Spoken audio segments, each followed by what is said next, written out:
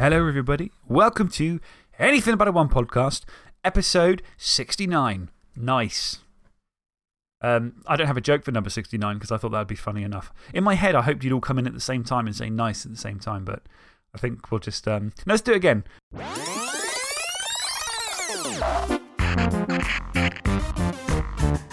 But a One. Good morning, everybody. Evening, whatever. Welcome to Anything But One podcast, episode 69. Nice. We are. I'm so childish. We are. Oh, you know, it reminds me. So, I'll get onto it in a minute, actually. Just laughing at stupid stuff. Put in some Beavis and Butthead laughter, and you're golden. I don't put sound effects in this. What am I? 2 drunk flings, or 6 drunk flings, or 95 drunk flings, or whatever they're called? However many drunk things there are this week. Love you guys, really. I'm Twelfthman. I'm here as always because I'm still subject to lockdown. So I'm not allowed to leave. I'm not allowed to leave except for 4 predefined reasons. Who else is with me today? Yeah, Matt Nightwing here, as always, also on the lockdown. Nazgob, but enjoying lockdown a little bit more because I live in the country, so I can just go and have a picnic in a field.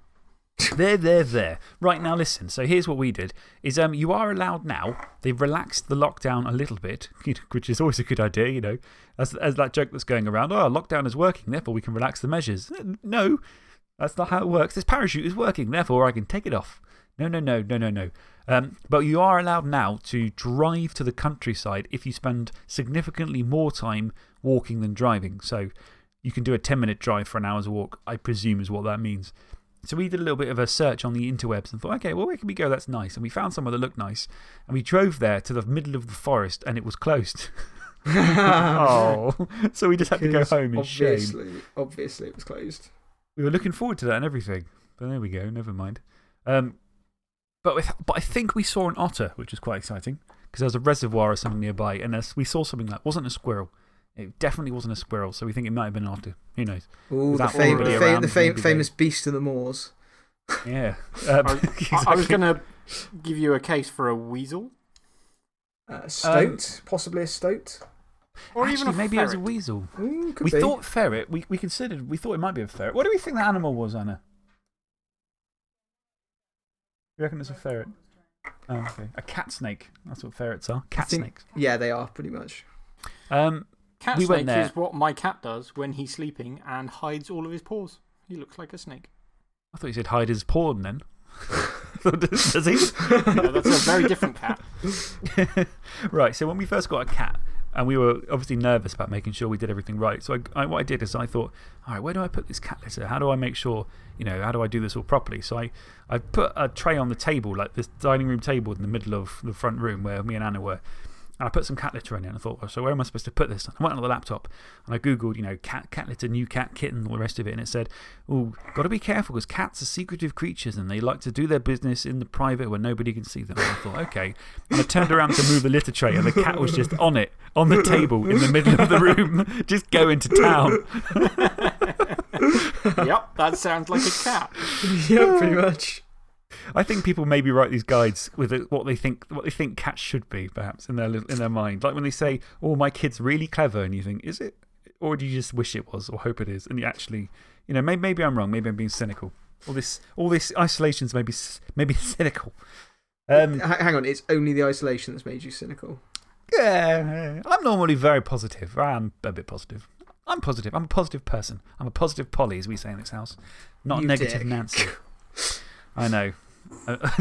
Anyway, I'm just going to move swiftly on from that. So we're talking, obviously, we haven't done much in the way of tournaments, unsurprisingly, though we could have done because there were actually tournaments. I know of 2 tournaments, yeah, including one in Australia. And I got a message, I had a phone call from Land Rover and he said, oh, you're going to this tournament? And I was like, And I thought, wow, an online tournament, a weekend tournament, this could be quite good. And he said, yeah, it's the one based in New Zealand or something. I thought, okay. And it was at GMT plus 11 or something. I was like, yeah, it starts at midnight. Okay, brilliant. Stay up all night for a whole weekend. No, thanks. It would have been a lot of fun, but I don't think I can chain myself to Fumble for that long. However, yeah. I have it on very, very good authority that we're going to be getting a couple of one-dayers on Fumble, which will be GMT timed. Ooh, nice. That's what I'm all about. Those will be in the middle of May. I believe somewhere around the. Well, I'm not sure. Somewhere in the middle of May. Just be aware of that. It's going to happen, and that's awesome. At some point as well, depending on how long lockdown goes, I'm currently in talks with Purple Goo about replacing the Old World Masters, so that might also happen. Excellent. Ooh, okay, excellent. Because that was a very good tournament. Yes, the rules will probably have to be toned down slightly because Fumble can't handle it. Yes, we're creating it on Fumble. True, yeah. Oh, yeah, no, because if you don't do it on Fumble, you can't actually have a tournament. Well, well, thanks. What I meant was, I thought, when you said depending on how lockdown goes, I presumed you meant that if lockdown finishes, then guess what? We can do this. Well, no, I mean, if lockdown finishes, we can do it anyway. Look, I'm trying to be supportive here. All I'm getting is back chat. Don't know what to tell you. Fair enough. So, yeah, there was tournaments that could have happened. But we have been keeping busy with all manner of other things. We thought we would maybe take a bit of time to talk about the non-Blood Bowl things we were doing. Well, not that much of it, but we'll also talk about Blood Bowl things, just to fill the air, basically. But we also have some bloody news what came out, didn't we? Since we have done our last episode, not one, but two Games Workshop model-based announcements have only bloody been made, haven't they? 2 whole releases. And I don't know about you guys, but I have a feeling this might be one that the whole podcast thinks is all right, actually, which is quite rare for us. But we'll possibly get even 2? Yes. What? I don't understand. I think there's definitely one that we'll agree on. Yes. Well. Oh, yes. Yeah. But more on that. Oh, I guess we could start with that because it's the most interesting thing. Might as well start with that. I was going to say more on that now. Do you remember? Stay tuned in no minutes. Yeah. Anyway, so yeah, the 2 announcements of what done came out. Well, the first was the Tree Men. So there was a long. I remember when they announced the halflings and the wood elves, everybody went, "Ooh, what about Tree Men?" And the options were basically spend 45 quid on 2 deep roots, or sorry, 45 quid per deep root, and then obviously get 2 of them, which was only what you do if you're in the Megabucks, or you use the old Tree Men, which they did release, didn't they, as part of the. They did re-release them on the made to order, yeah. They didn't need to because you can't have a halfling team without Tree Men. Yes, this is true, yeah. But then, isn't the problem due to scale creep now? The old halflings are about as big as the new halflings are about as big as the old Tree Men. Because the size difference that creeps up, doesn't it? So your 28 mil halfling now is massive compared to the old Tree Men. They exaggerate for comic effect. Yeah, they are big, but the old Tree Men is still the size of a modern Black Orc. Yeah. Maybe a bit bigger than a modern Black Orc, which, given the comparison to the halflings, it is still fine. I mean, maybe a bit, but not a lot bigger. They are pretty damn small. And the Black Orcs are stupidly big. That's true. Exactly. Yeah. But they released, well, it's one Tree Man model, but you can configure it in slightly different ways. I suppose, in theory, so one can be more wood elfy, one could be more halflingy, because one's got like squirrels on it. And has one got like. I'm just going to look at the models. That'd be a good idea, wouldn't it? Let's have a look at them. I would argue it's just as simple as them wanting to have multiple poses. Yeah. Because they know you're going to have 2 on the pitch at the same time. Unless you're a stinking wood elf. Let's have a look. What have they got here? I still like that when I Google Blood Bowl Tree Man, like the first picture is still the old one, the old, I don't know how to describe it, the old scarecrow one. Yeah. Which I like, I still quite like, I still think that's a quality model. He has a particular aesthetic. So, yeah, let's have a look at these Tree Men. Let's have a look at them. I'm looking at them now. So, one's got like, see, this is what I thought. One has like forest sprites and stuff on it, and one's got squirrels and stuff.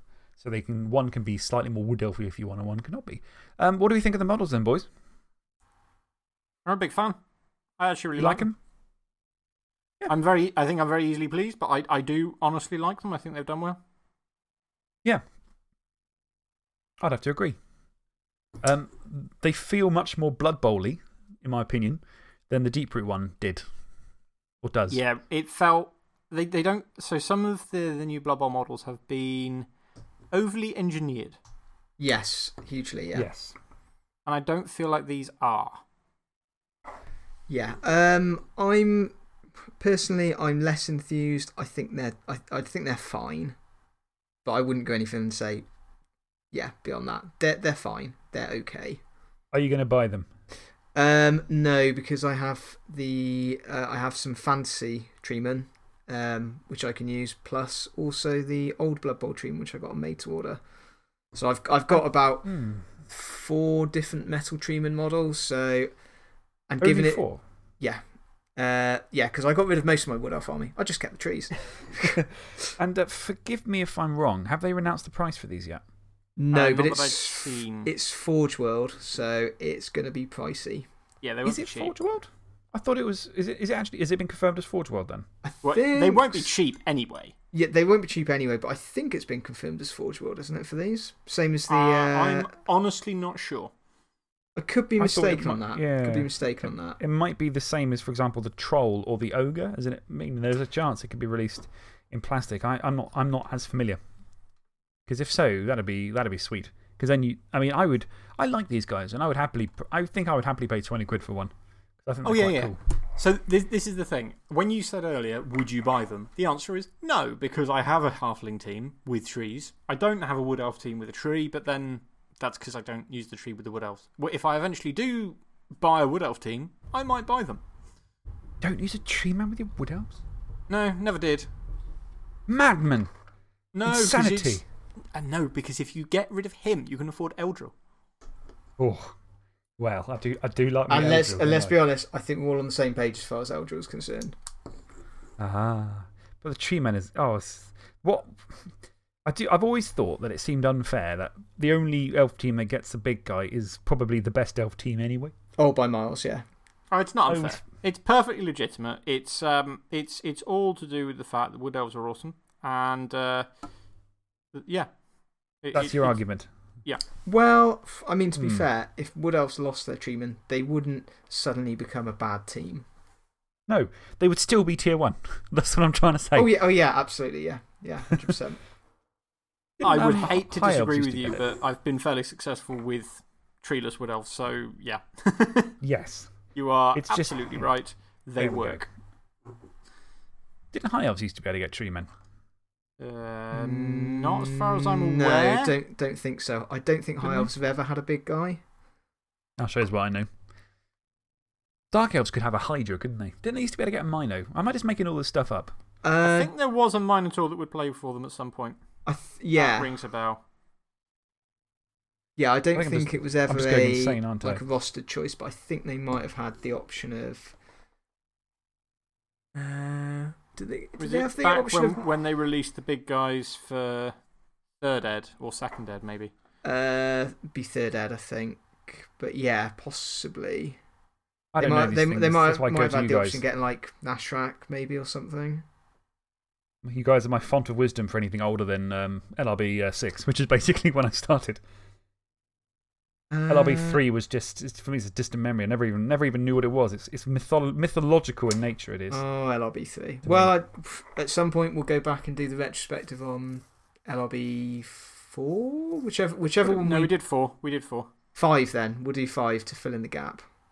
Because we've done 3, haven't we? We've already done 3. We did 3 and 4, yeah. We've done 3, we've done 4. I look forward to that, actually. The days of the awesome stand firm. Oh, stand firm. We should also, as I've said before, we should actually just do a game of it. In fact, we totally could. So we could do it over Tabletop Sim or something. I'm up for it, yeah. Yeah, we could actually just play it with the rules.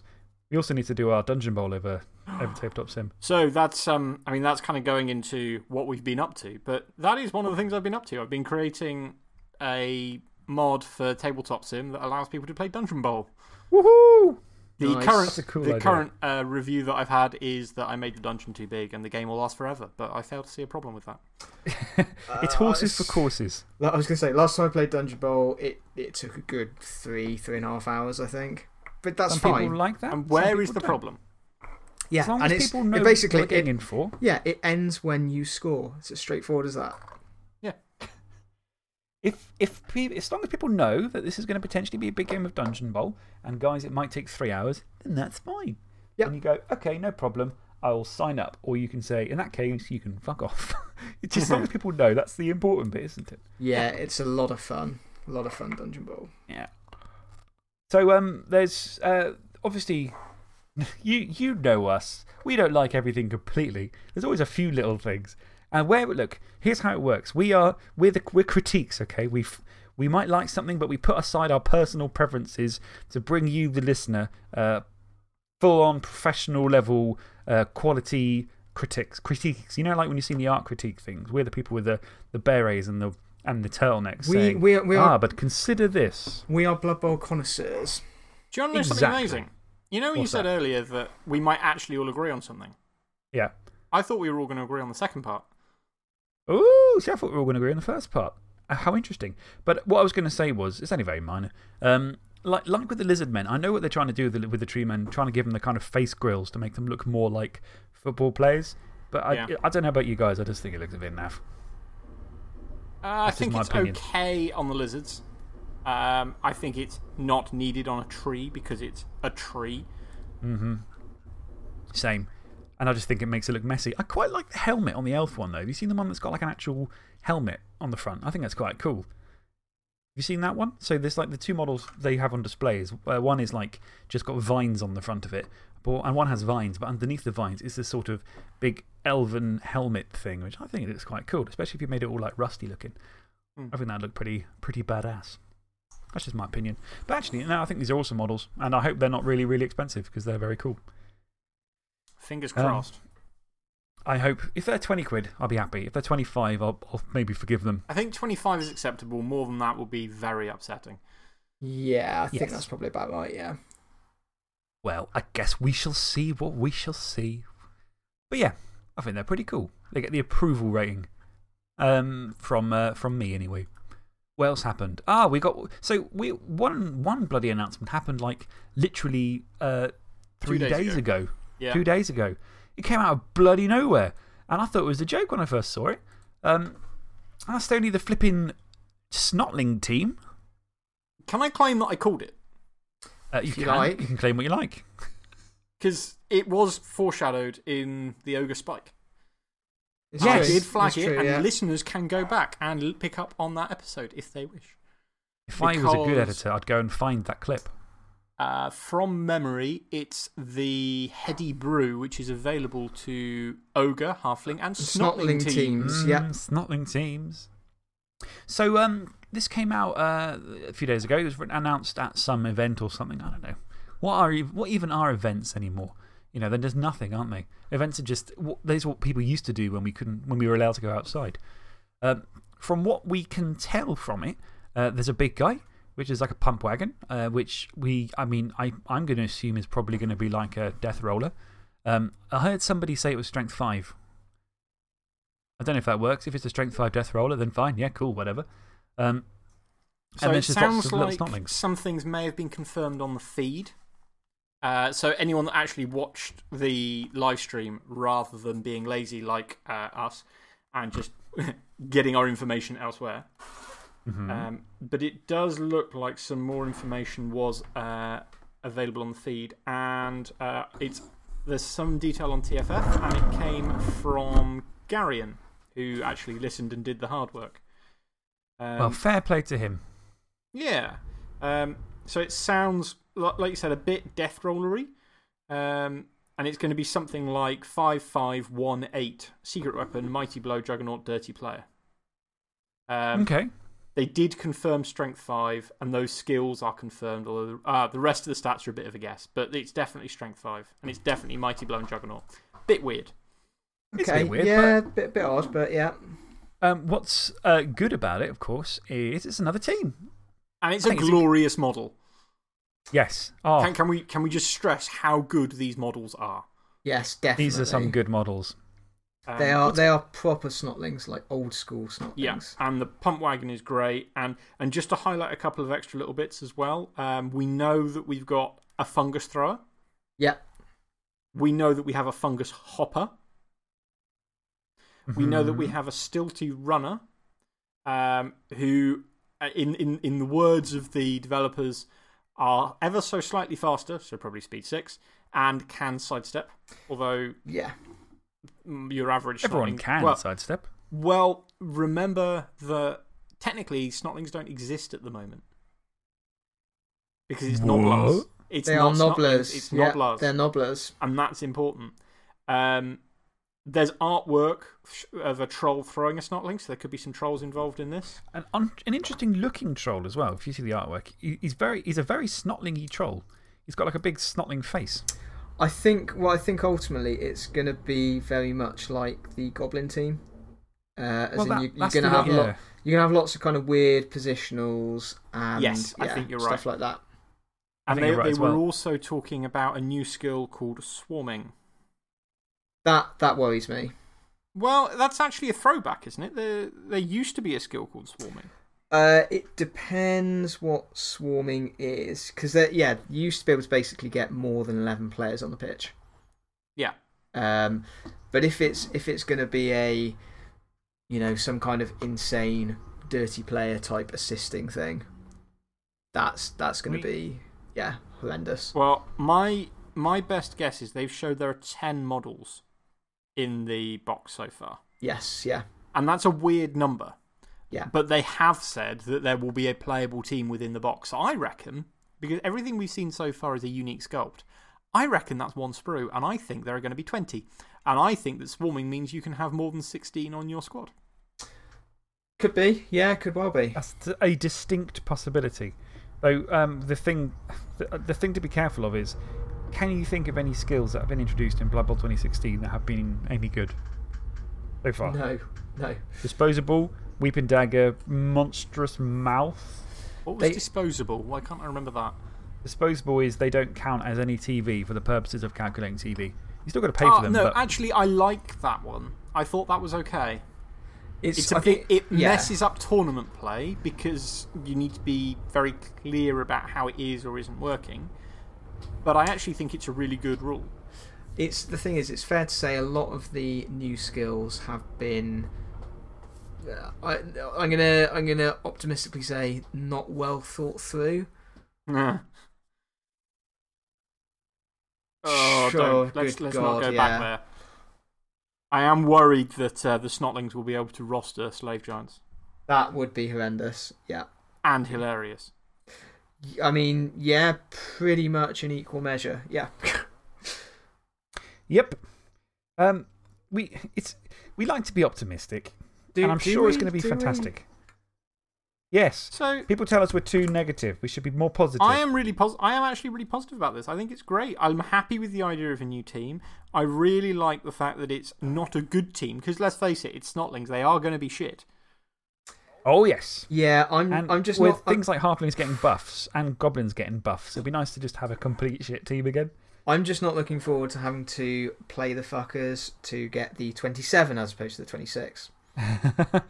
well, the poor guys who are going to have to try. The guys who have got all of their teams above 150. Oh, this is going to be not be an easy one to do it with. But it's cool, I think. You know what? Why not?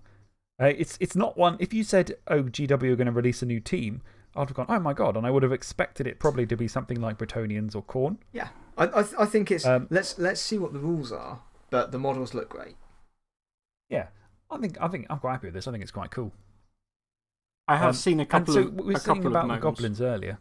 Sorry, what were you saying? I was just going to say, I have seen a couple of moans, and one of them being, this is going to be really bloody confusing because whenever anyone talks about a Snotling in Blood Bowl, they think you mean the Snotlings from the Ogre team, and now we're going to just get confused. And I'm like, no, it's fine.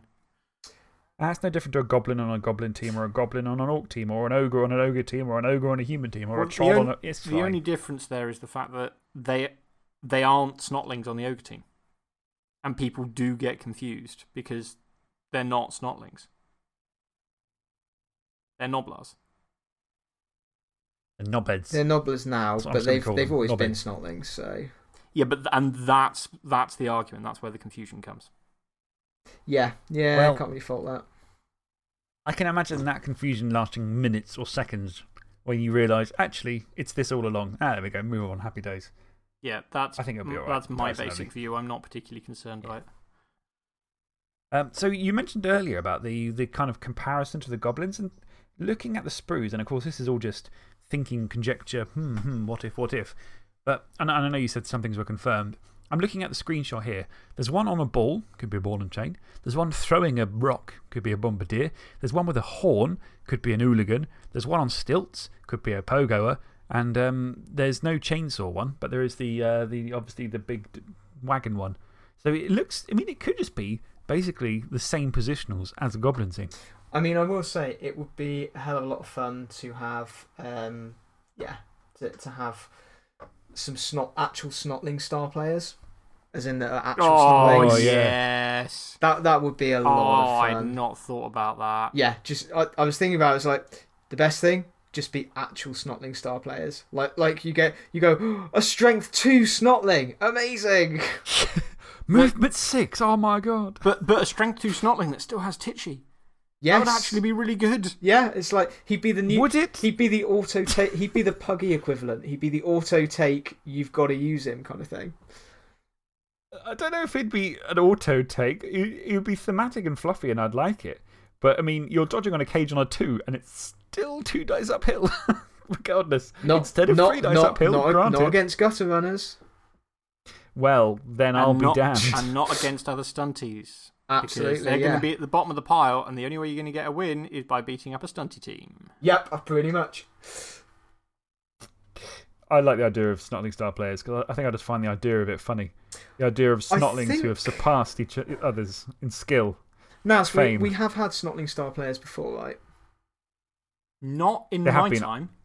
I've seen pictures. Yeah. Dom sent some pictures to the chat. They do exist. They have existed. They are real. They're not just a dream. No, I think they. I was going to say, I can reach down and grab the second Ed Star Player book. Just Google it. They do exist. They are somewhere. They have existed. Yeah, is it that's good. And I can't wait for them to come back. Yeah. I want a really hilariously bent one that makes Snotling teams really competitive. I'm trying to remember now if they were actual things or a Citadel Journal type thing. Yeah, because that could have happened. Or just like Warhammer Community style ones. Yeah. Yeah, effectively. Oh, right, well, maybe they were. I don't know. What am I talking about? But either way, that was cool. I was quite happy to see that come out. It was completely out of the blue, and I remember seeing it just pop up on Facebook, and I just went, what? Yeah, it's one where I kind of want to see the rules first because the models look really nice. The rules are where, if anywhere, GW have kind of fallen over a little bit in the new Blood Bowl. I don't know why they can't just keep the same rules. I mean, you can just make a Snotling team out of the existing rules. You can make them out of the existing rules for Snotlings. Right. And the fact is, I just like how flexible Blood Bowl rules are. You can pretty much represent anything you like. Yeah. Within the context of the game. I have no problem. If they're going to do something like you can have as many of these players on the pitch as you want, fine. That doesn't bother me. Because I think that's correct. That's going back to where we were originally. That is the Snotling rule. Yeah, and that's quite thematic as well. Yeah, so that's all fine. And I don't mind. So I had this argument when 2016 was first announced. And the argument went along these lines, which is I love Blood Bowl. Blood Bowl is brilliant. But I do not want to be playing the same game in 20 years' time. I still want to be playing Blood Bowl, but I don't want to be playing the same game. I'd quite like it to change because that way it stays fresh and new and continues to attract new people, which means the scene stays good and, you actually get to play games. Change? What? I'm not sure I agree with that. I didn't think you would. I 100% get where you're coming from, but if you change the game too much, it becomes shit because it's effectively you're tinkering around with what is an extremely well balanced rule set. So I don't think I'm not advocating a wholesale change of the rules. I'm saying I don't want it to be identical. And I don't think there's any problem with a few changes here and there just to keep it interesting. Yeah, I have no issue with tinkering. And to some extent, even with, bringing in new teams. Not a problem. What I have a problem with is fundamental changes to particular areas of the rules. And it's like, you didn't need to change that. That doesn't work. Yeah, I mean, if you suddenly remove tackle zones, it's not Blood Bowl. Yeah, absolutely. Yeah, and that's fine. I think I get that. But I would still say a new team would be a great thing. Yeah, absolutely. New teams, they're great. Yeah. Why don't we get things from Araby or Miragliano or more Lustrian teams? Or, there is a lot of room for. Again, while I agree, I do want to raise things like remember the human nobles. I do not want to see I do not want to see ridiculously overpowered, unbalanced teams introduced. I am assuming a decent level of playtesting. With the human nobles, I can assure you that is almost certainly not the case. Or someone would have gone, these seem really powerful because 4 of the players start with guard. Yeah. Like I said, happy with changes, feel that any change should have decent playtesting. Absolutely right, yeah. Because that's how games design works. I wonder if it's easy enough. Like any game, when you have this sort of modular release of stuff, you're always going to have what you think is perfectly fine and balanced, and then you test it with 3, 4, 5, 10, 20 people, and they all seem to think it's fine. But it's only when you release it to the wider world that you can get these problems popping up. So, in their defense, I wonder, they probably do perform a fair old bit of testing. Yeah. But I wonder if it's just a case of, well, I don't know. Is it just not wide enough? Is it just something which, I suppose anything can blindside you? The thing is, it's testing in a bubble to some extent. Yeah. If you're testing and it's, people who have 100% brought into Blood Bowl 2016 and are super keen on it, and they go, hey, yeah, that player with big mouth, what a great idea. No one else is going to have that rule. That's fantastic. And theoretically go, okay, yeah, fine. But as soon as you go down that route, someone's going to go, you've introduced a rule just for one player. Is that a thing that you should be doing? So the other thing which I'd look at is, well, what's the intent? So with the experimental teams, they were very open with the fact that these are for messing around with. They're not balanced. It's just we were playing around. We thought these were quite cool. Why not?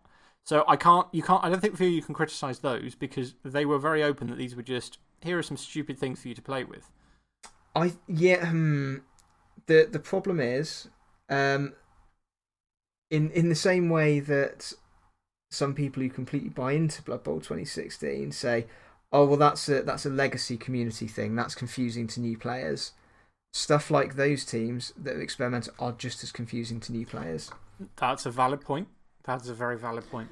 And I think there's a really fine line to walk, which so far I would say GW have done a, generally speaking, pretty good job of walking. Yeah, they've managed to stay on just the right side. Yeah, but I do think that it's not a big step to suddenly go, hey, we've introduced this new team. By the way, all the players have this new skill that we've come up with. So it's called Super Leap. Yeah. At this point, and this is, I mean, it's on topic, but it's also unrelated. About 10 years ago, this is a long and almost pointless digression, but I still think it's worthwhile. Go on. Oh, that's perfect for the podcast. So I was spending quite a lot of time playing Horde's War Machine, and I came in at the end of Mark 1. And I have heard it argued that War Machine, the original War Machine, was one of the best balanced games. It was great because basically it contained 3 generals, casters per faction. There were 4 factions.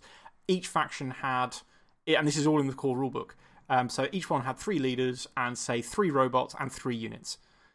And so there were only, say, 9 units per side. It was really easy to play test. They were really, really good.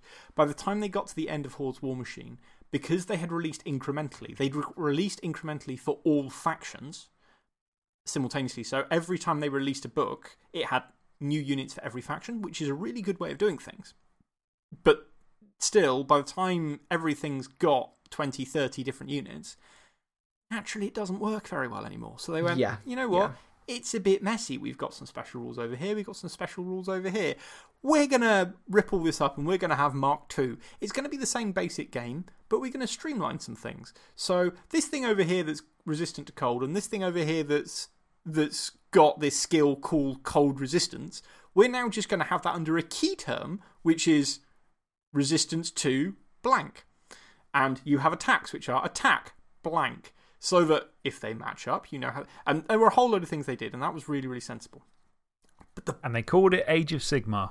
No. The best thing that Privateer Press did is they said, this is what we're intending to release in 4 months' time. Here are all of the rules. Yeah. Go to town. They released rules That's for every single unit. I mean, the game itself was more or less unchanged because it was the same core game, but they released all the rules for every single unit and all of the points, and they said, just tell us what you think. And over the next 3 months, they released different versions of the rule set because, oh, whoops, we massively undercosted that unit. Oopsie. Yeah. What do you mean Wood Elf linemen aren't 7k? Are you sure about that? Exactly. And by the end of it, you had this system which had been massively play tested by their whole player base, by casuals, by experts, by people who just thought, yeah, I might give this a go because it was free. It was a great marketing effort as well. And it was brilliant. It was just really, really good. I think that's the way to do it. Do you want to make money from the rules or do you want to make money from the models or the community? Yes. Yes. I don't know. I'm not a marketing person, so I don't know. But I would have thought, in my opinion, maybe I'm wrong. Like I say, I'm not in the industry. I thought make money from the models. I feel you've just summarised my 5-minute diatribe into one sentence. Yeah, pretty much. As the host, that is my job. That is what I'm here for. But like I say, but my caveat being, of course, I'm not a modding maker, I'm not a rules maker, I don't fucking know, but just the common sense in me says, what about this potential way of doing things? Yeah. Because you don't, I don't know. If the game is good, you support it, don't you? You go, I want to buy more stuff to do with this game. Like Gaslands. I want to buy Gasland stuff. Not because I go, I've read the rules now, that's it. I can play forever with the models I have. I want to support it, and I want to buy the templates, and I want to buy the scenery, and I want to buy the little extra bits because it's a cool game, and I like getting involved in it. Oh, put it this way. That's just my opinion. I always had the argument I could play Blood Bowl, and it would be really cheap because all I really need is 11 players, and that's it. Yeah. How do you think that's worked out for me? I don't know, but it's, I think your bank balance will probably be able to shed some light on it. Probably the same way it worked out for me when I was like, because I'm getting a White Dwarf subscription, I can get a free £30 game. Oh, that one called Blood Bowl looks good. Yeah, and it's just been reboxed in a new, thinner box. Yeah, I'll give that a go. Whoa, a new, thinner box? Is that really how they marketed it back in the olden days? Yeah, no, pretty much. Buy our game, it's got a thinner box? Pretty much. Yeah, it was. I'm sold. It was a bigger but thinner box. Yeah. Yeah. It literally was. A longer box. Yeah. It was a larger box by area, but thinner. So,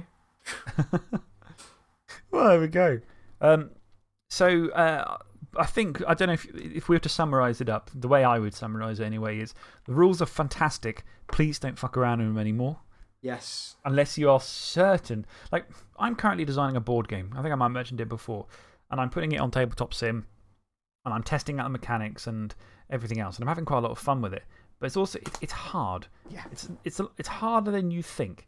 Because you want to do something unique that no one else has done before, or you want to do it well, or whatever. And the way I do it is I have to keep stopping myself. When I try and come up with a new mechanic and I try and implement it and I figure out how it's going to work, I keep stopping and going, but is it actually fun? And about, I don't know, 4 or 5 times I've asked myself, is the thing I just did actually fun? And often I say, well, to be honest, no. Does it really add anything new? Or is it just something which sounded cool on paper, but in principle doesn't actually work? Is it a rule you've introduced because you were like, oh, okay, that's going to be great. And then you've looked at it and gone, that doesn't quite do what I intended it to do. Like Monstrous Mouth, for example. Yes, yeah. Or Kick. What does it really give that you couldn't you couldn't do with what you've got already? Or Kick Teammates. Yeah. At least Kick Teammate, you see what they tried to do, and it doesn't really. with Monstrous Mouth, you can represent it already with what you've got. And it's a question of, in a vacuum, is this objectively making it better or is it just making it kind of a bit nothing? Yeah. Does it make the game more fun? Yeah, pretty And much. if it's a yes, then fucking great. You go for it. You add some skills. You crack If on, it's yeah. maybe if, then, that's Alex's 2 cents anyway. Nice. Alex's opinion corner. Thank you. I'm getting all philosophical. So, anyway, yeah, Snotling Team. Cool. We like it. And I like what I don't know as much about the Warhammer fluff. And I don't care what anyone says. This is Warhammer fluff. It's the same world. I don't care what anyone says. And if somebody was running a Warhammer Fantasy role playing game session, I mean, I wouldn't be surprised if they put Blood Bowl in it somewhere. Naz. That would be great. But yeah. At some point. I take it that's something that I should be looking out for. Well, there's a Snotling riding a boulder, and the boulder has a face. What's that all about? It's like a Snotling riding a boulder, and the boulder has like eyes and a little mouth. Well, I mean, that suggests a squig to me. That does suggest a squig. Is that a squig? I don't think it is a squig, but I think it suggests a squig. What does that even mean? Well, So because it's not a squig. if a green skin is riding something with a face, it's probably a squig. Oh, fair enough. Okay. Yeah. That's what I mean. They painted it in very bouldery colours. Boulder squig? Rock squig. Well, okay. But I'm quite excited to see what it all is when it all comes out. I'm Very actually looking much so. forward to seeing that. And actually, it would be a really good test because this is the first time they have released anything properly new. Yeah, yeah. Yeah. And the models are wicked. I mean, what's interesting about them is they are Blood Bowl-y enough to be in Blood Bowl, but they're also not Blood Bowl-y enough you could use them in other things. Oh, I know a few people that really want to use them in Shadespire. Oh, yeah, I can see that. There you go, then. Yeah. And Age of Sigmar. Well, why not? Well, there's no football helmets on them. There's nothing like that. So, to be honest, you could quite happily use these in basically anything, I think. Can we also take a moment to just congratulate GW on a fantastic giant model? Please tell me Have they released it? Oh, have you guys not looked at this? The Mega Gargant. Yes, I did, yeah. Oh, Mega wow. It's so good. Gargant. It's so big. Was this. So they've got a Giants faction for Age of Sigmar, and this is like the Giants big guy. And it's so huge. I think it's pretty much the biggest model they've done in terms of height. And it's glorious, and it comes in 3 different versions, and honestly, it makes me think about playing Age of Sigmar. Put it this way, Alex. Sabine might consider using it as a big guy. It's that size. Oh, my days. Oh, hold on a minute. Is he got like a hood? One of the like versions does, yes. So, how big is it compared to a normal giant model? Because they're pretty big already. So, I believe this thing is about. I think it's about a foot high. Yeah, you're talking Blimey. the size of like a 40k knight ish, I guess? No. No? It's much bigger than that. No, a 40k knight's that No, size, isn't it? No. It's much bigger than a knight. That's the. So I saw someone worked out a scale comparison. I'll see if I can find it. And it's just huge. They look pretty cool. And also, massive respect. If you look at it, the perspective is really carefully done because the feet are huge and the head is quite small, so it tapers. So it looks like, if you look at it from the right point, as in from a model's eye view, it's much taller because the top of the mini is narrower. I did like that, yeah.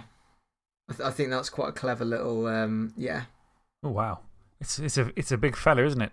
There's a picture of it comparing it like silhouette wise to the old giant model. There you go.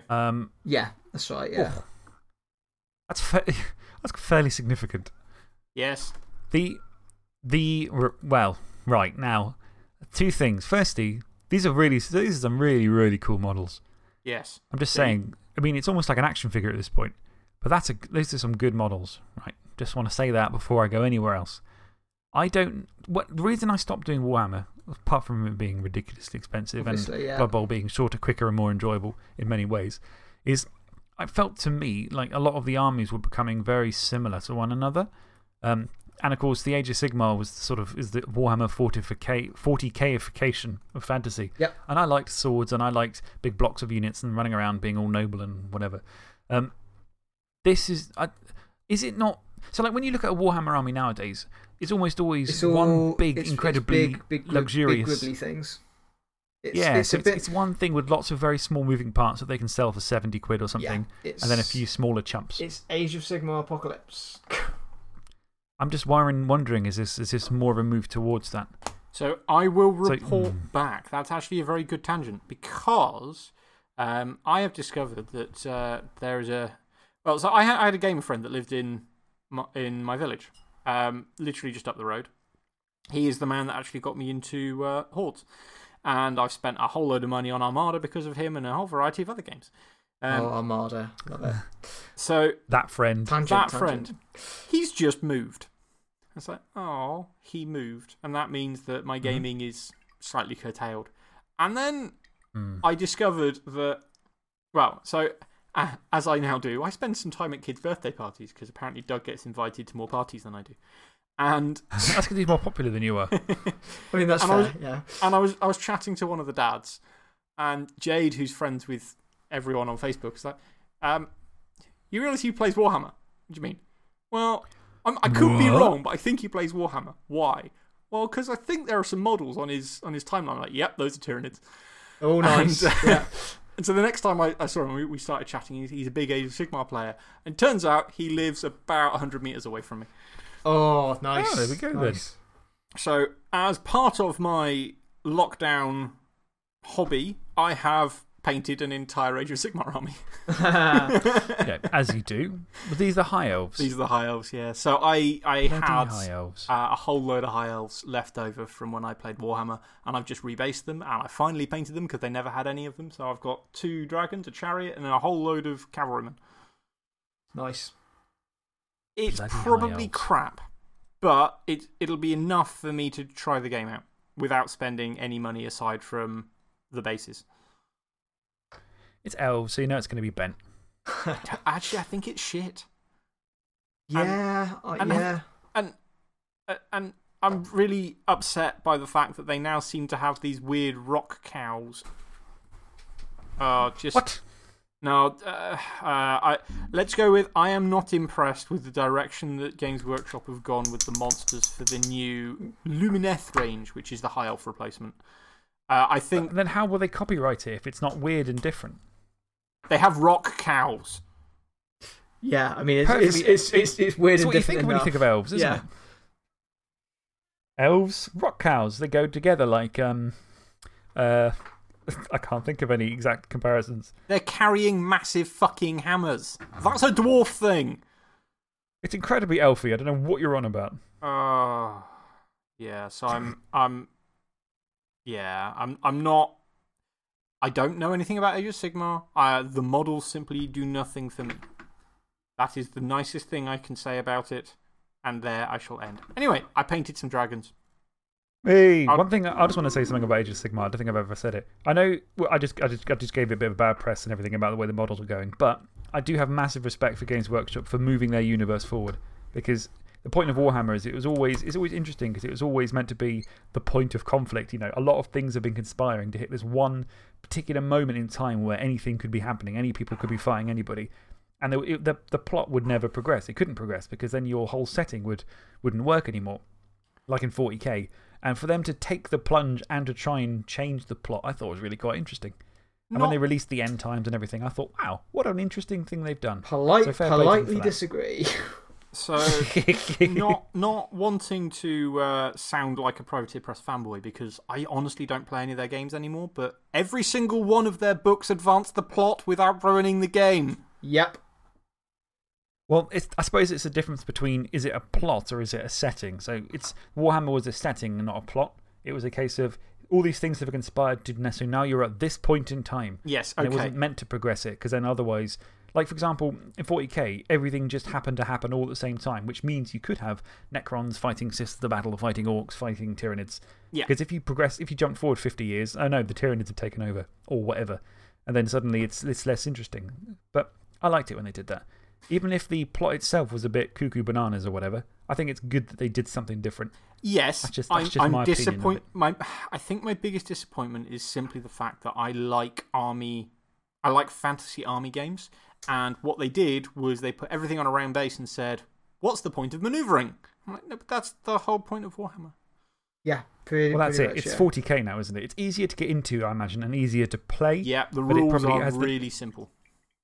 But you Dangerously simple. Cool, you don't always want that, but then we're not their market anymore. Their market is children with rich parents. Yeah, I can't argue with that, to be honest. Yeah. Well, God, I'm cynical today. Someone cheer me up. The thing is, it's just it's one of those things where it's like, yeah, it's not for me anymore, but we are not the target audience for that particular game anymore, I don't think. So what?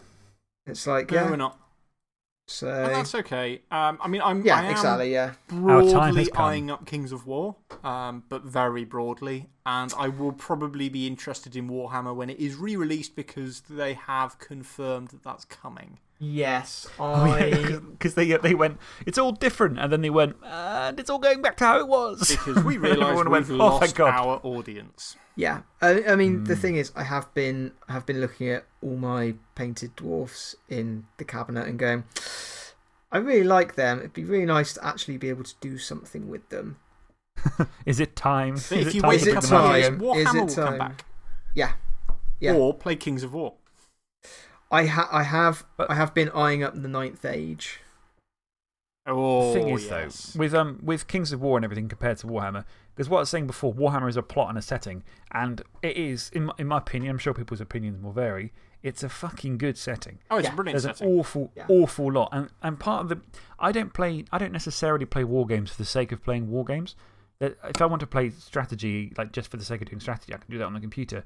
But I really like the Warhammer setting, and I like being an orc in the Warhammer setting. Yes. Or I like playing Bretonnians Or specifically being a in high that elf, setting. because that is what should happen. Well, and high elves are the best. I have, and also, I have no doubt. Yeah, I mean, the setting is sufficiently in depth and sufficiently interesting to support literally hundreds of books.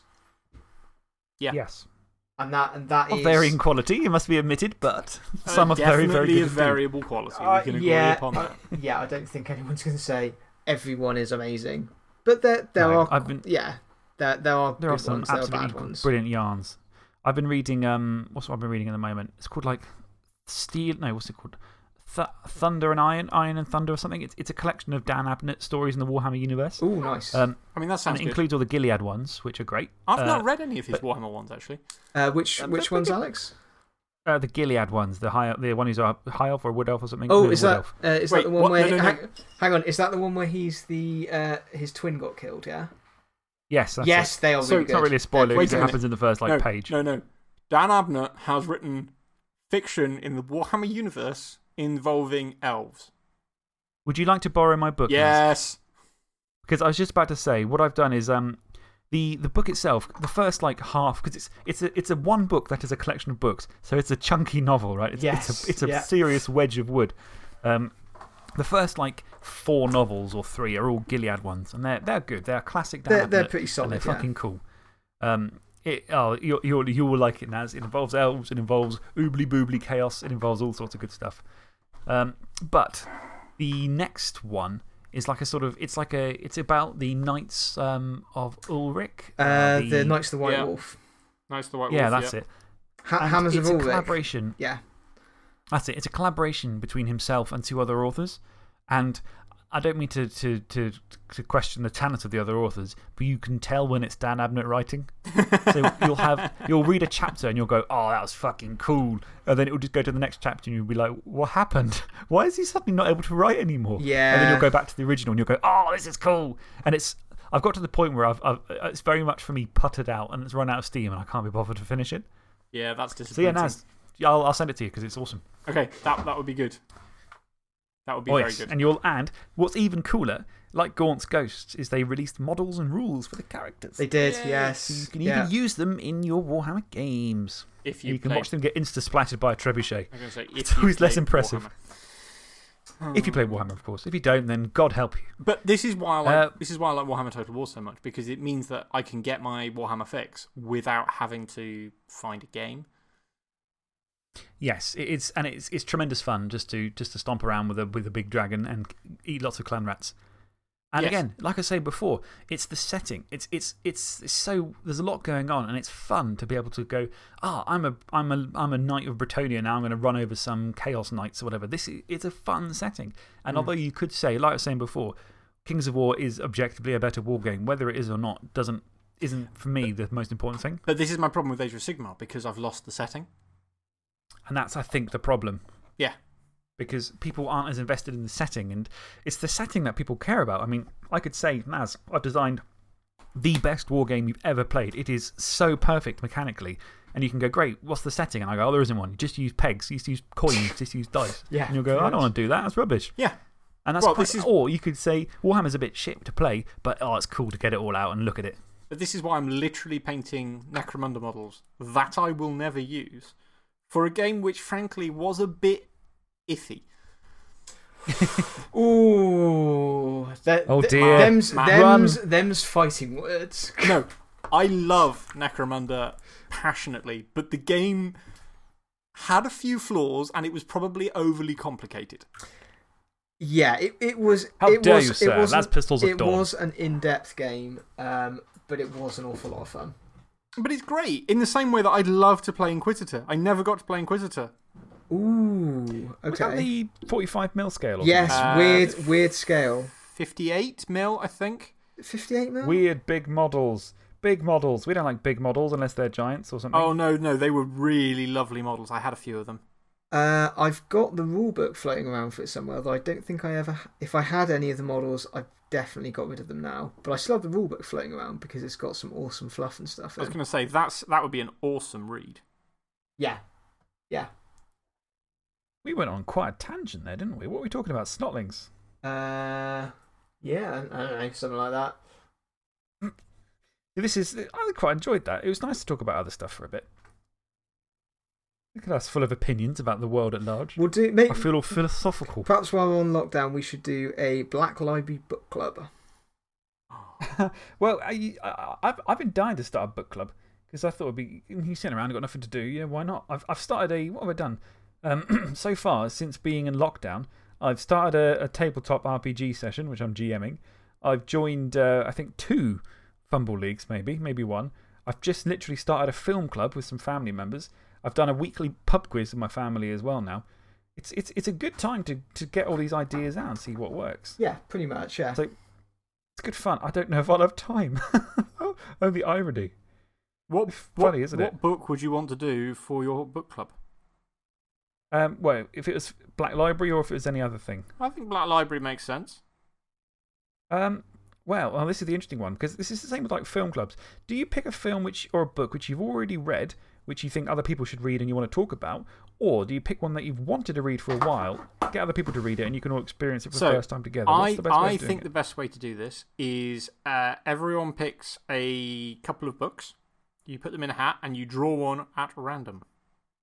Yes, but what do you pick? Do you enter a book which you've already read or one which you have not read?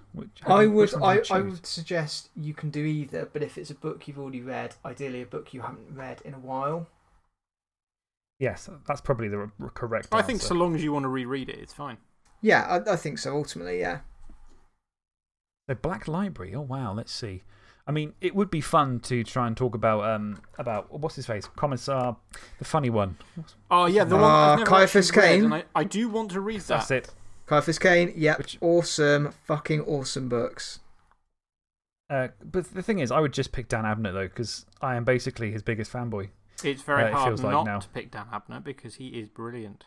He's done an awful lot, yeah. I would pick the Magus, which is the recent Eisenhorn one that came out. Okay. No, I think that's a rule. You have to pick the first in a series. You can't pick the most recent because not everyone is going to be up to date. Okay, in that case, I pick all of the Eisenhorn books. The Eisenhorn books are pretty great. So I would actually pick Ravener because I've not read any of them. Ooh, okay. Well, you want to start with Eisenhorn because that's the first one. I've read Eisenhorn, but I've not read any of the Ravener books. See, weirdly, I read Ravener before Eisenhorn, which was bizarre. They're not the right order. No. But those are very good. I mean, if you read it knowing that he was he used basically, he was going to write for the X-Men comics and he just took a plot from there and turned it into Ravener. That's when it started that making makes more sense. so much sense. Yep. That explains makes why a lot of Ravener's in sense. a wheelchair. Oh, of course it is. Yes, you've It's got a psychic guy in a X-Men. wheelchair. It's great, You've got yeah. a team of people who are with various powers and abilities. It's the X-Men. I mean, it's no worse for that. It's still fucking cool.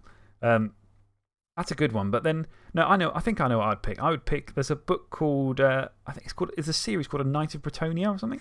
And I found it- There's Knight Errant, Knight of the Realm, great books. Yeah. I randomly found one in a library and I read it and I liked it, but I had a few qualms about it and I would like to discuss them with other people. But it only makes sense if you read it. I'm fairly sure I have those. Because I've got like a whole bookshelf full of sort of Black Library books. I would probably want to select one of the old school ones. Something like. Oh, like Agrigags or whatever it's called, Zarazog. No. Genevieve. I was going to say Drachenfels. Yes. Drachenfels is amazing. Which is Kim Newman, isn't it? Yes, it is. Yep. That is I don't know it's that. legit good. And I don't think Is that Kim as in a woman? No, not as in a woman. Oh. But I was going to Kim say there's Newman, a female author of Warhammer? No, What? Kim Newman What happened? is a film critic and an author, which is generally quite awesome. Yeah. Very into horror. I think they're written under the name. Is it Jack Yeovil, the pen name? That sounds right. Of those ones, I think. But yeah, they are. Drachenfell in particular is very good, but all the Genevieve Undead ones are pretty great. Beast and Velvet, also good. My Black Library collection is not actually that large. I'm just looking at it, and it's mainly Horus Heresy. Oh, yeah, okay. But that's in no way up to You've got date. worlds to get over. Got Reckon Felix? See, yep. I read some of these as a kid because we had them in the school library. God knows why. Yeah, my school library had the same. Don't know why I had a copy of Drachenfell and like Space Marine, but yeah. By the way, Space Marine, that could be an option because that's fucking weird 40k. I mean, if you guys want to is that do CSGO this, 2? And there's backflipping Terminators or whatever.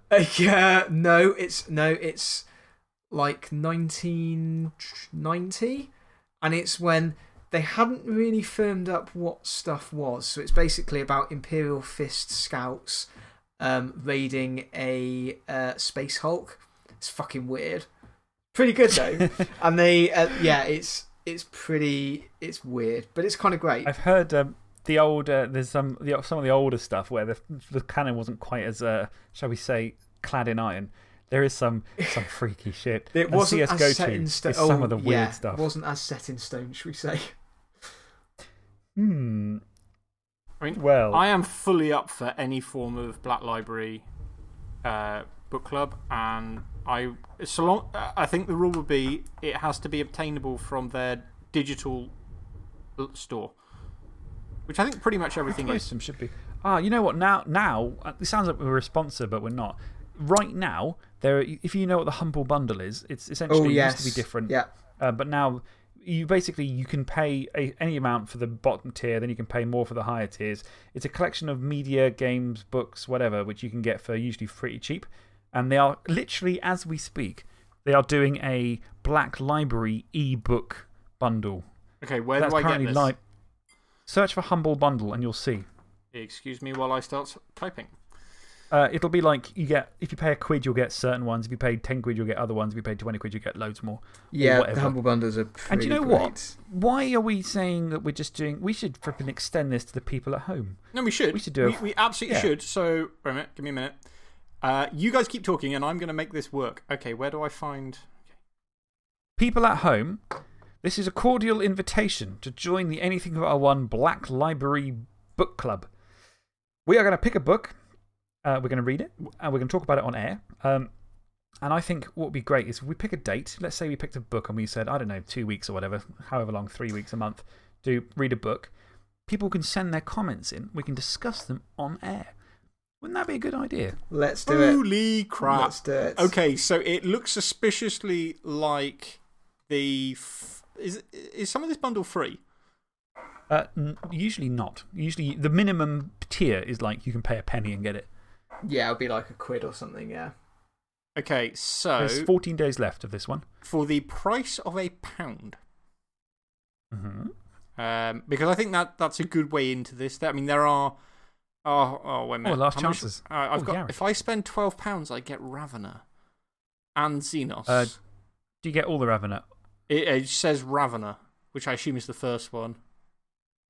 It's Ravener, then it's Ravener like Revenged and Ravener and what's he called? It's the first one. Ravener okay, Unbound, yeah. So I think for our inaugural one, we should do this based on someone spending £1.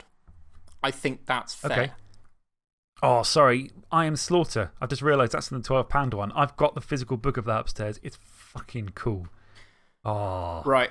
That's a Dan Abnett one. Imperial Fist punching orcs in the face. Nice. So, on my days. I'm scrolling up before I do something I regret.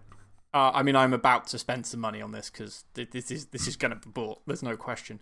But in the £1 section, clearly the best one, I don't care who you are, is going to be Cyphers Kane. Well, is that the yes. first Cyphers Kane book? Which one is it? For the Emperor. For the Emperor. Ooh. Yes, book one of the Cyphers Kane series. Think, right. Yeah. In that case, can I propose that we make that the first Anything But a One book club? Yes. I think I've read it before, but I will happily read it again. I've read it before. I have it. I will happily dig it out and read it again. And I have never read it. Also in this bundle. In fact, we could just work our way through the entire bundle. Right, hang on. We hang could. On. Sorry, let me just go through. Right, I'm on the same page now. So for the low price of £1, we have Space Wolf by William King, which is I've got. good. It's awesome. That's a very good book. Yeah. It's great. It's basically Ragnar Blackmane and him kicking ass. Yeah, there's three of them? Yeah, there are 3. Is it I like think that's the first. Bloodclaw and. Yes, I believe that's the first one. Yeah, I think that's right. But that's quite good. I haven't read any of the others. Okay. Ooh, the Night Lords one is pretty good. I don't know. I'm just looking at £1. Just okay, for the low value sorry. of £1. I may well buy the others for my own personal use. But. Schaefer's Last Chances. That's pretty good as well. I like how. Have you noticed how? Just want to point this out. The cheap, shitty tier £1 one has got no Dan Abnett. The middle tier has got 1 Dan Abnett, and the high tier has got like 4. Just to let you know, that's an accurate representation of the quality of 40K. Oh, look, I Am Slaughter, written by Dan Abnett. I mean, the number of books that man writes. Yeah. Well, what's really good is. It is incredible. If anybody has read Magos, which is a collection of short stories followed by a novel about. It's set within the Ravener Eisenhorn mythos, and it's kind of. It's a collection of the stories between certain stories, and they all link together with this big one at the end. It's really good. At the beginning, he has a big sort of preamble about just writing stories, and the way he describes it is really good. So he has a lot of projects on the go. But what he does, he imagines them as a waiting room. And so what he'll do is he'll call the next one in, and he'll write that one, and he'll call the next one in, but he knows what order he's going to do them in. So he knows, for example, the Ravener Eisenhorn second trilogy or third trilogy, the one after Ravener, that he's got the last book of that ready to go in the waiting room. He knows it's there, and he's just going to do it when he gets to it, but he's got other stuff in the way until he gets to that point so he doesn't get bored with it. And it's a really little interesting glimpse into his process. Yeah, but that's just batshit insane because the number of books he's got on the go. Because he's got his own fiction he does as well. He doesn't just work for Black Library. Oh, yeah. Oh, he does Doctor Who stuff as well. Absolutely, yeah. And also comic books. It's like, how the hell do you do this? And then other authors take. And I'm not criticising those authors that take time. One of my favourite authors would be Patrick Rothfuss. And he is not. Get on with it. No. He will take his time and he will give us the book that we all want. It will just take the time that it takes. That's fine. However, I don't understand the different mindsets that makes this happen because Rothfuss has released 2 books in 15 years. Whereas Abnett has done hundreds. And that might even be literally and hundreds. He does good stuff. He just does good stuff. I think, in fairness, is that literally over 100 books? Because it's about 15 for Gaunt's Ghost alone. More than 15, isn't it? Well, I was going to say, yeah. Well, we can just search for him on the old okay. Dab Abnett bibliography. Here is. Oh, okay. All right, you do it as a mini Bloodblusters. Okay, I can just take. There's a fucking shitload. I am going to go on for my days. 125. Matt, would you care to guess? Just for 40k ones? No. All of his output. Ooh, my days. Oh, in which case, like 200. Well, I've got to figure out how to count all these. Okay. Well, okay. What I like is I've given you a challenge in maths. Including comic books. Yes. Because, of course, he writes comic books as well. He does. According to worldcat.org, Dan Abnett features, oh my fucking days, 1,000. What? 526 works across 2,733 publications in 3 languages. That is insane. Yeah, he did a pretty good run on Titans, actually, for DC. That was pretty good. Amongst So there you go. So, yeah. That shut us up, didn't it? But if I were to go for fiction, so let's pick fiction, like our roles as author. There we go, let's have a look. I should better filter this down.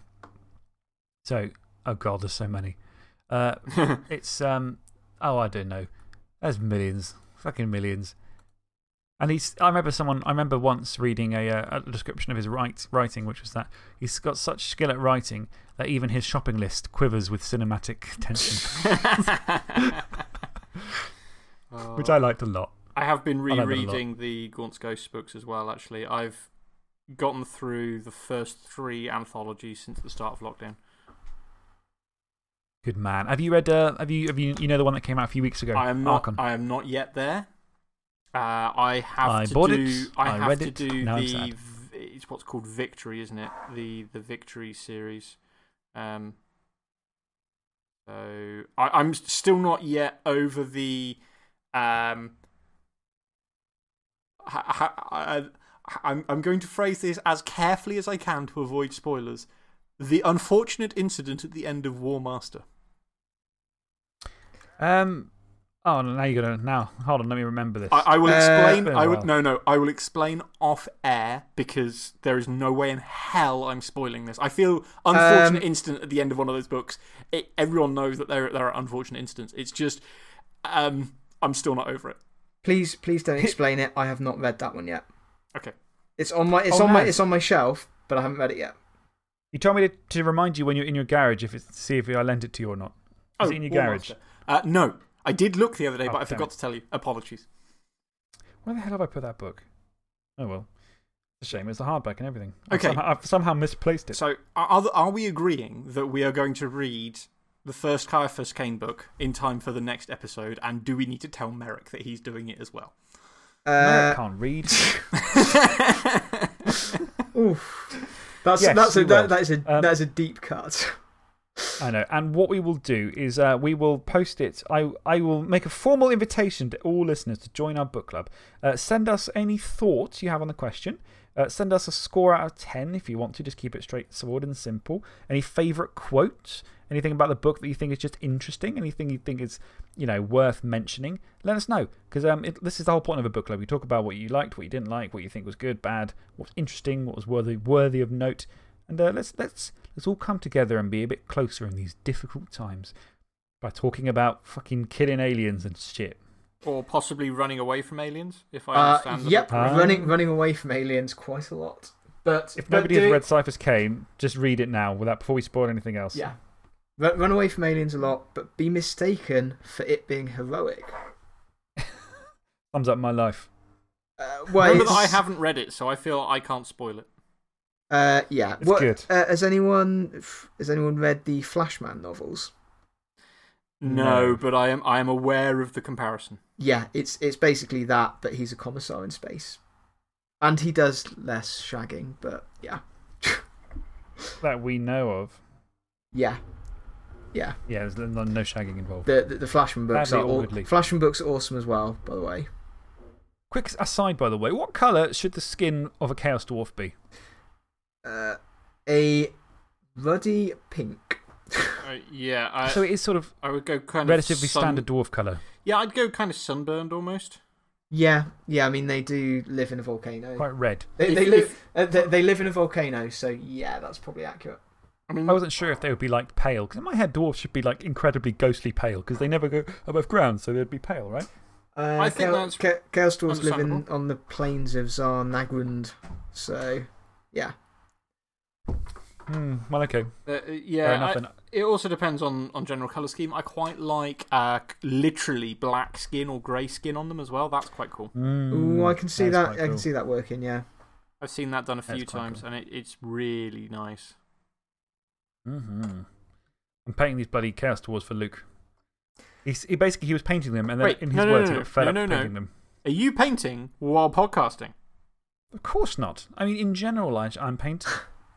Now, I would never paint while podcasting. I'm not scum like you guys. now you see, I've got respect. the best thing, Naz, is that so Alex is painting Luke's Chaos Dwarfs.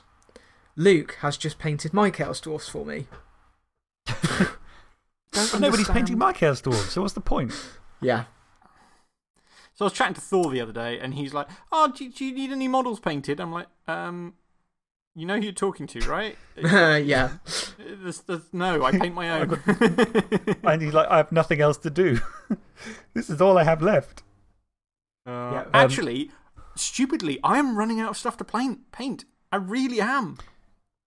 Hey, do you want some models? Right. Okay. Yeah.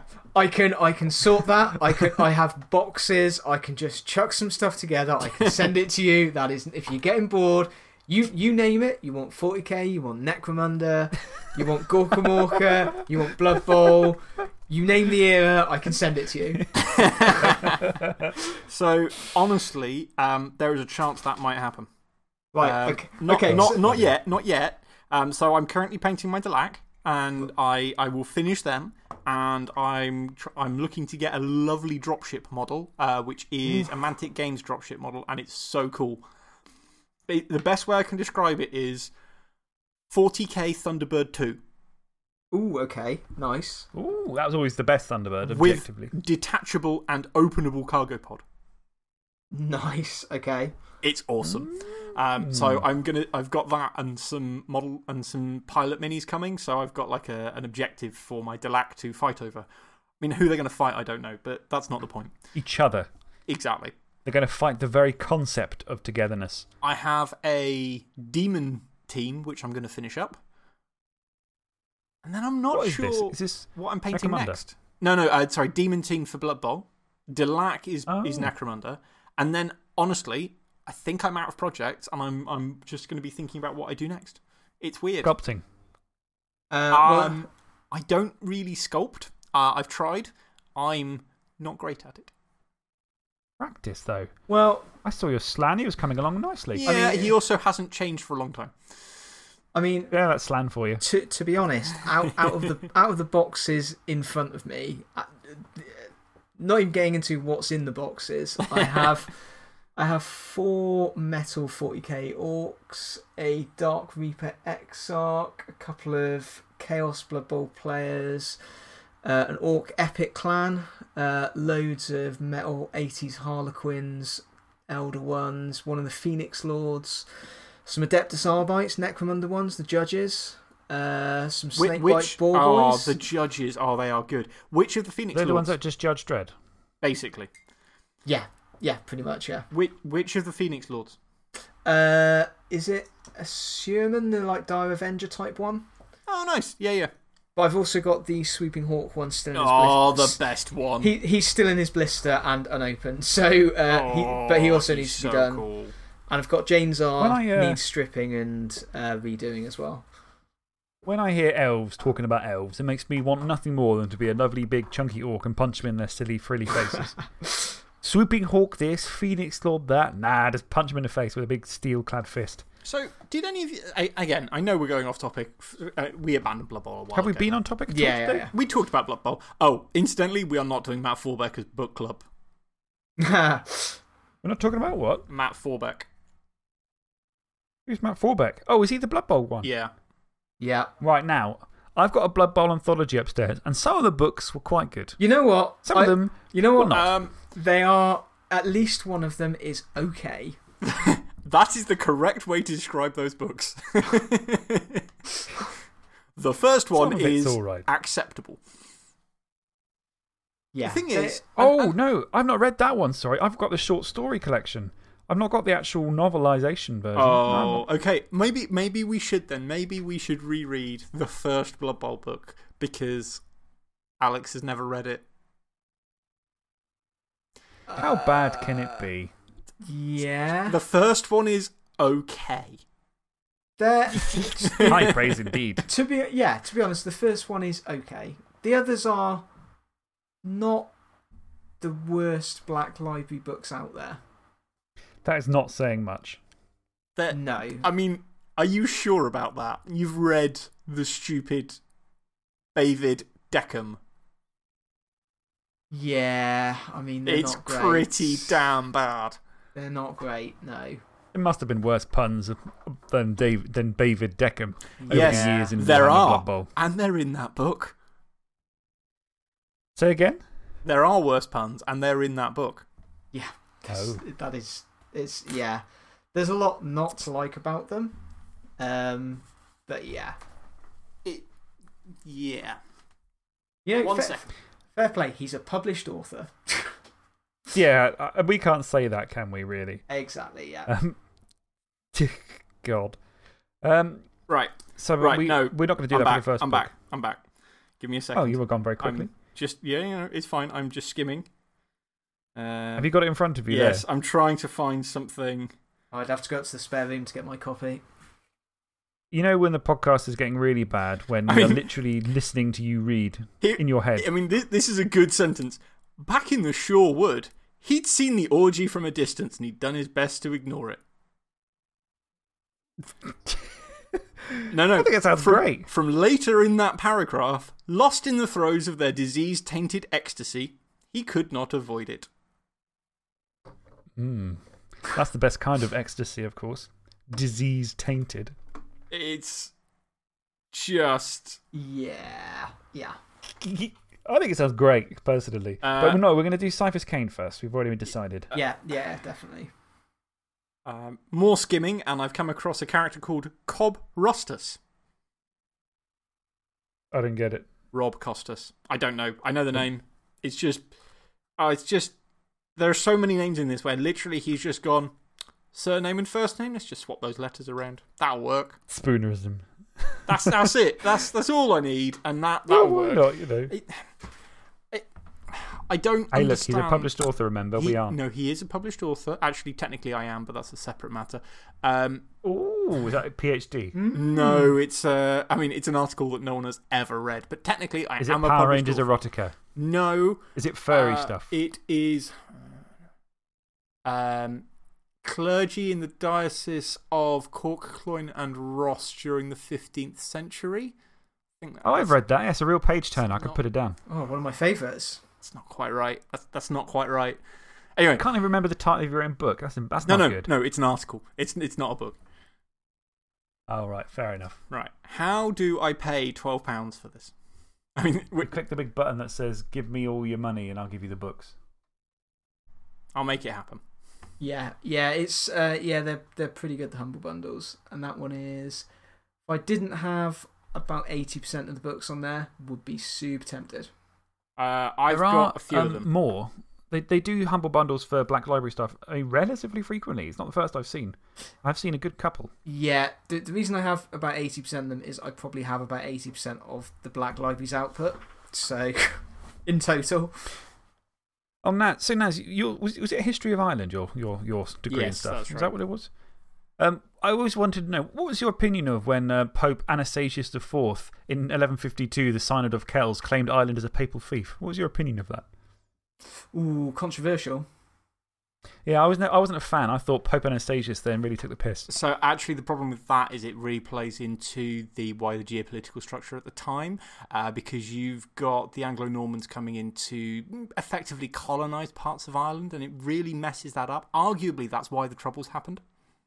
Yeah, it's all, at the time, very, very feudalistic with the effectively the Anglo Normans as the kind of overlords, and yeah, it doesn't end well.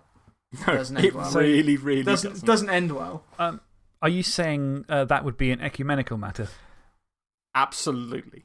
Yes. Yes. Oh, thank you, Wikipedia, for that sentence. Don't know what it means. I had enough counter-Catholic Reformation bollocks in my A-levels. I don't have to do that. I don't do that shit anymore, okay? I'm a free man. I don't care about your indulgences and your Council of Trent and all the rest of it. You can stick it up your. I mean, I'll be honest, the levels of knowledge you have there are quite impressive. See, I was talking about this to Anna recently. We've been decluttering the house and I've been finding all sorts of old random shit. Nice. And I found my A-levels. I was like, oh yeah, I forgot about these. I don't know why I did this, and I wish I could go back and slap myself. But I was doing music tech, biology, and history. And history was my best subject, and it always had been. And it was the one I did the best in. But I dropped it at AS level. So I didn't do it at A2. And my reasoning was I didn't like the fact that different historians had different opinions of what happened. I liked learning about what happened as opposed to people's opinions of what happened. Dear me. And that really wound me up for some reason. And thinking back, I thought, actually, no, that would have been really interesting to carry on. Yes. And I would have done much better in my A levels, probably got into my first choice university. My whole life would have been different. That's not why I was annoyed at myself. Sliding doors moment there, clearly. But on the other hand, you are where you are with us talking about. Actually, what the hell are we talking about? I think we're talking about the Counter Catholic Reformation and the Council of Trent. I'm pretty sure that's not what we're supposed to be talking about. I prefer the Diet of Worms, but. God, see, and they call us uncultured. We could talk about stuff. We know things and stuff and things. If ever you want to know about music tech, that's my degree. It comes in handy every day. Barely a day goes by where I don't have to answer something about music tech, about high pass filters and about quantizing. It just comes up so frequently. Yep, that history knowledge serves me well. So, yeah, what were we talking about? We talked a bit about models. Teams. Matt, what are you painting? We never did actually answer that one. At the moment, I'm painting some Snakebite Orc Boys, classic early 90s models, metal. So I am going classic paint jobs. They've got bright red weapons. It's great. Do you know what? Just saying Snakebite Orcs really takes me back. Oh, that's so weird. You know how they say a certain smell can take you back or whatever? I have a very, very distinct memory of sitting in my house in Brading on the Isle of Wight. That's where I used to live, on the Mall, in case anybody's local to it. And I remember painting. My brother had like 3 or 4 Warhammer models, seriously, barely any. And he had some orcs. And I remember having a pot of paint called Snakebite Leather. And in my head, I can see the exact shade of like butterscotchy brown. And I remember painting something with it. And that was one of my first ever experiences of Warhammer ever. Snakebite Leather is a contrast paint still. It's still an existing colour. It certainly is. I have been using it on my Necromunda models. I've used it literally on the Snakebites. Yay! That was when I used to play Vampire Counts. I used to have a Necrack Vampire. I had 1 unit of skeletons. I had some random zombies. I had a black coach, inexplicably. Obviously, yeah. And 1 Strigoi Vampire Lord. And that was. Oh, and I had 3 individual models for a Graveguard. And that was literally all I had. Nice. Oh, no, I had a Banshee as well. Because I couldn't afford anything else. So I just had 3 Graveguard. Literally 3 Graveguard. Nice. Back in the old. I bought a blister of them. And 1 was green, 1 was red, and 1 was blue. Oh. Back in the old days. Back in the days. I used to hate. Oh, no, I also had a Zacharias the Ever Living. He cost me £25, which in those monies was huge. He was a zombie. He was a vampire lord on a dragon, on a zombie dragon. I used to hate vampires. They were the worst. Oh. They were the worst. I remember once doing we did a game against me and my friends. He didn't have any fantasy, just had 40k, and I was the other way around. Yeah. So we did the classic, I'm sure everyone's done it at some point, fantasy versus 40k. Obviously, yeah. I mean, that always ends well. Well, he set up his Tyranids. So I thought, Tyranids, it could be, because the rules, you can more or less translate them. Yeah. He had a psychic phase, but I had a magic phase. It worked out quite well. So turn 1, he goes first. And I don't know if it was a Hive Tyrant or it might have just been a Tyranid warrior. From across the map, snipes my Vampire Lord and kills him in 1 shot. And he just died. And then my army crumbled, and I thought, oh. The thing is, that's what you do against vampires and undead.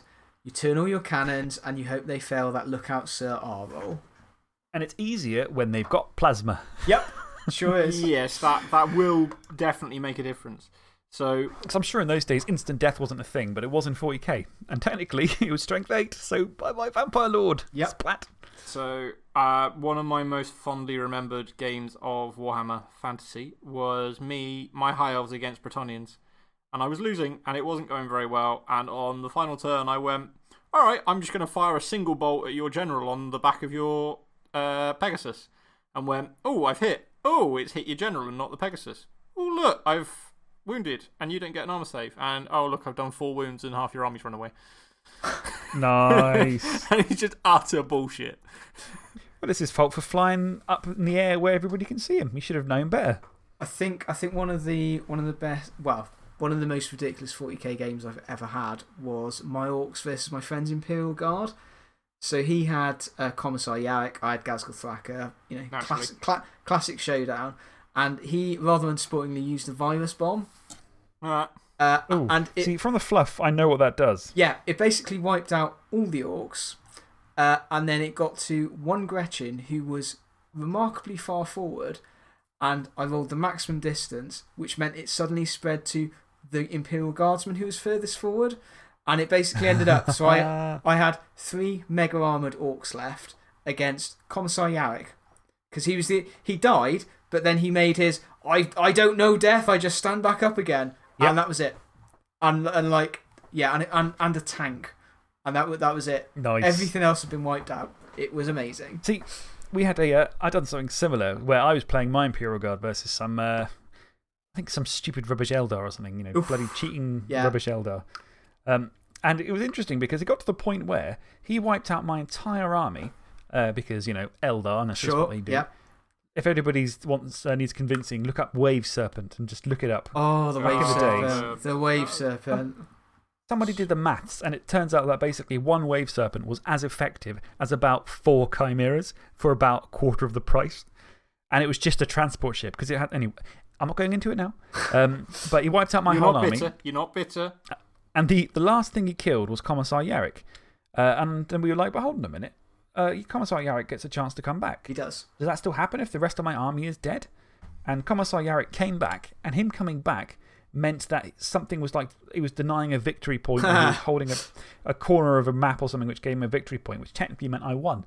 But if he didn't come back, then I hadn't won. And we were like, well, what does this mean? So, technically speaking, I won that fight just because Commissar Yarrick came back on the very last turn after everyone else had died. Commissar Yarrick was the best. You know, typical 40k, it was a little unclear on those bits of rules. Yeah. It's not about the result, it's the journey you have on the way. On a 4 or more, you get your way, and on a 1 to 3, your opponent gets their way. That's the classic way of resolving any argument. It is the correct way to resolve literally any argument. So, when if I have an argument with Anna, I can roll a dice. Yeah. Yeah, pretty much. Just make sure you've got a loaded dice. Yeah. Yeah, I'll bring that up and I'll see how far that gets me. We were going to talk about something. What were we going to talk about specifically? Tabletop Sim. Was it Tabletop Sim? No, Secret League. I mean, do we want to do that now? We've been rabbiting for a long time about a lot of bullshit. Let's kick the Secret League to the book club episode, which is what I'm going to call the next episode. All right. We should have at least a couple more fights in us by then. Just as a spoiler, boys and girls at home, 3-men teams, really hard to play, but they're lots of fun. Yeah, similar spoiler. Vampires that are even worse than the normal vampire team, quite tough. Yeah, I'm just not involved. And Naz was too slow because he didn't read the memo. He missed the early worm.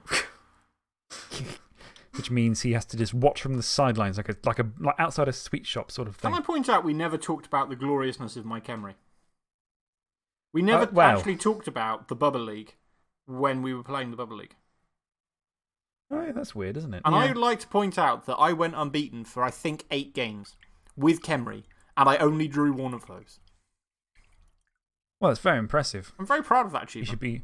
Didn't I beat you should be proud. And Alex, remind me, how many players did you have left on your pitch when we played? Oh, I don't remember. It's just, we don't need to talk about that, do we? Was it a nice round number? It was. I mean, technically, it was an even number. I think. Is it a number at all? Did you actually fully pitch clean? Yes, Did I have someone yes, there? I did. Oh, yeah. I was very proud of shocking. that fact. That was a shocking day for me. It's My, weird given I speaking have no Mighty Blow. I know. And my Chaos team was like, yeah, let's punch some guys. And they were the ones who got punched. Speaking of blessed Khemri, though, have you seen my Khemri in the Saw Bowl League? Oh, God, what have you got now? So, this is you can only play them for 3 seasons in the Saw Bowl League before you have to retire them because it just keeps it all fresh. They're in their 3rd season. They've got 21 wins, 4 draws, and 1 loss. They are charmed. And I will tell you, possibly the reason why they're doing so well might have something to do with the Throw Ra. Yes, which one? At time of writing, has got block and dodge, so that's pretty lucky. Kick off return, so not too bent. And strength 5. That is definitely going to improve your chances slightly. It's utterly And in terms of doubles, I've only actually got 1 Tomb Guardian, right, who doesn't have block. Jammy how many bastard. of them have guard and stand firm? Oh, all of them. Yeah. They have. Oh, no, sorry. One of them doesn't have stand firm because he's got plus movement. Because I thought, yeah, why not? But other than that, they all have got guard and stand firm and block. Oh, shit. Apart from 1. So, And it is proof that high level Khemri are very good. Yeah, it's like we said with vampires, Alex. Turns out vampires, when they don't have bloodlust, are pretty good. Turns out Khemri, when the Tomb Guardians have fuckloads of skills, also pretty good. Yep. It's like playing old Khemri again. Yeah, yes. It basically is like playing old Khemri. You've all got block. They don't have Mighty Blow, though, but you don't need it. No. You just don't need You it. really don't. Not with that much strength and block, because eventually stuff will just die. Well, this is a very short season. I played San, and he brought a fresh human team. Ooh, he had over 1 million in inducements. So, how did that go for him? Did it help at all? Well, let me explain. I don't now. If you think when you feel bad when you buy a star player and they're a bit shit and you think, oh, what a waste of money. Or you buy a babe and you roll a 2 and you think, what a waste of 50k that was. So, San bought 3 bribes. He bought 2 babes. He bought a Halfling Master Chef. He bought the Mighty Zug. And he bought Helmut Wolf. So, quite a lot of inducements there, But on turn 2, the Mighty Zug, so San got a skull and a pow and accidentally clicked the skull, which then accidentally broke Zug's armor and accidentally killed him. Which may have accidentally meant that then I could just hit Helmut Wolf straight away, which I did, and he died as well without ever actually activating whatsoever. Nice. Of his 3 bribes, 2 of them were 1s. He only ever made successfully 1 KO roll despite having 2 babes, and his chef across both halves stole 1 reroll in total. So I think he had he would have got his money back if he'd argued the point with whoever sold him those utterly shit inducements. Yeah, probably. That sounds like TV 1,000 humans versus TV 2,000 Khemri. And because I had 600k in the bank, I pumped in 300k and bought 3 bribes as well just because. I'm a bad man. I mean, why not? I mean, I've only got 1 season left and they've still got 500k now, so what do I do with it? So, in theory, I'm in the middle of a tabletop league and I've got goblins with about 200k in the bank. Nice. So. Bribes. Well, exactly. I'm into the playoffs and I was going to just just spend so much cash on all of the stuff, higher stars, get all of the things, and then, oh, no, I can't play this anymore. Okay, I'll just go and. Well, did you know? I think I remember reading this in the rule book. Obviously, you can just waive this rule, but if you're in the finals or semi finals, you're technically not allowed to hire star players. Yes, and my commissioner is a halfling player. Ha. Fair enough, then. It's all good. Okay. Cool. Well, I think we might as well leave it there. I think we probably should. Yeah. We talked. It's been more of an informal episode, this, hasn't it? I've quite liked this sort of episode. Just chatting a little bit. It's been quite a nice one. Talked about nice things. We chatted shit.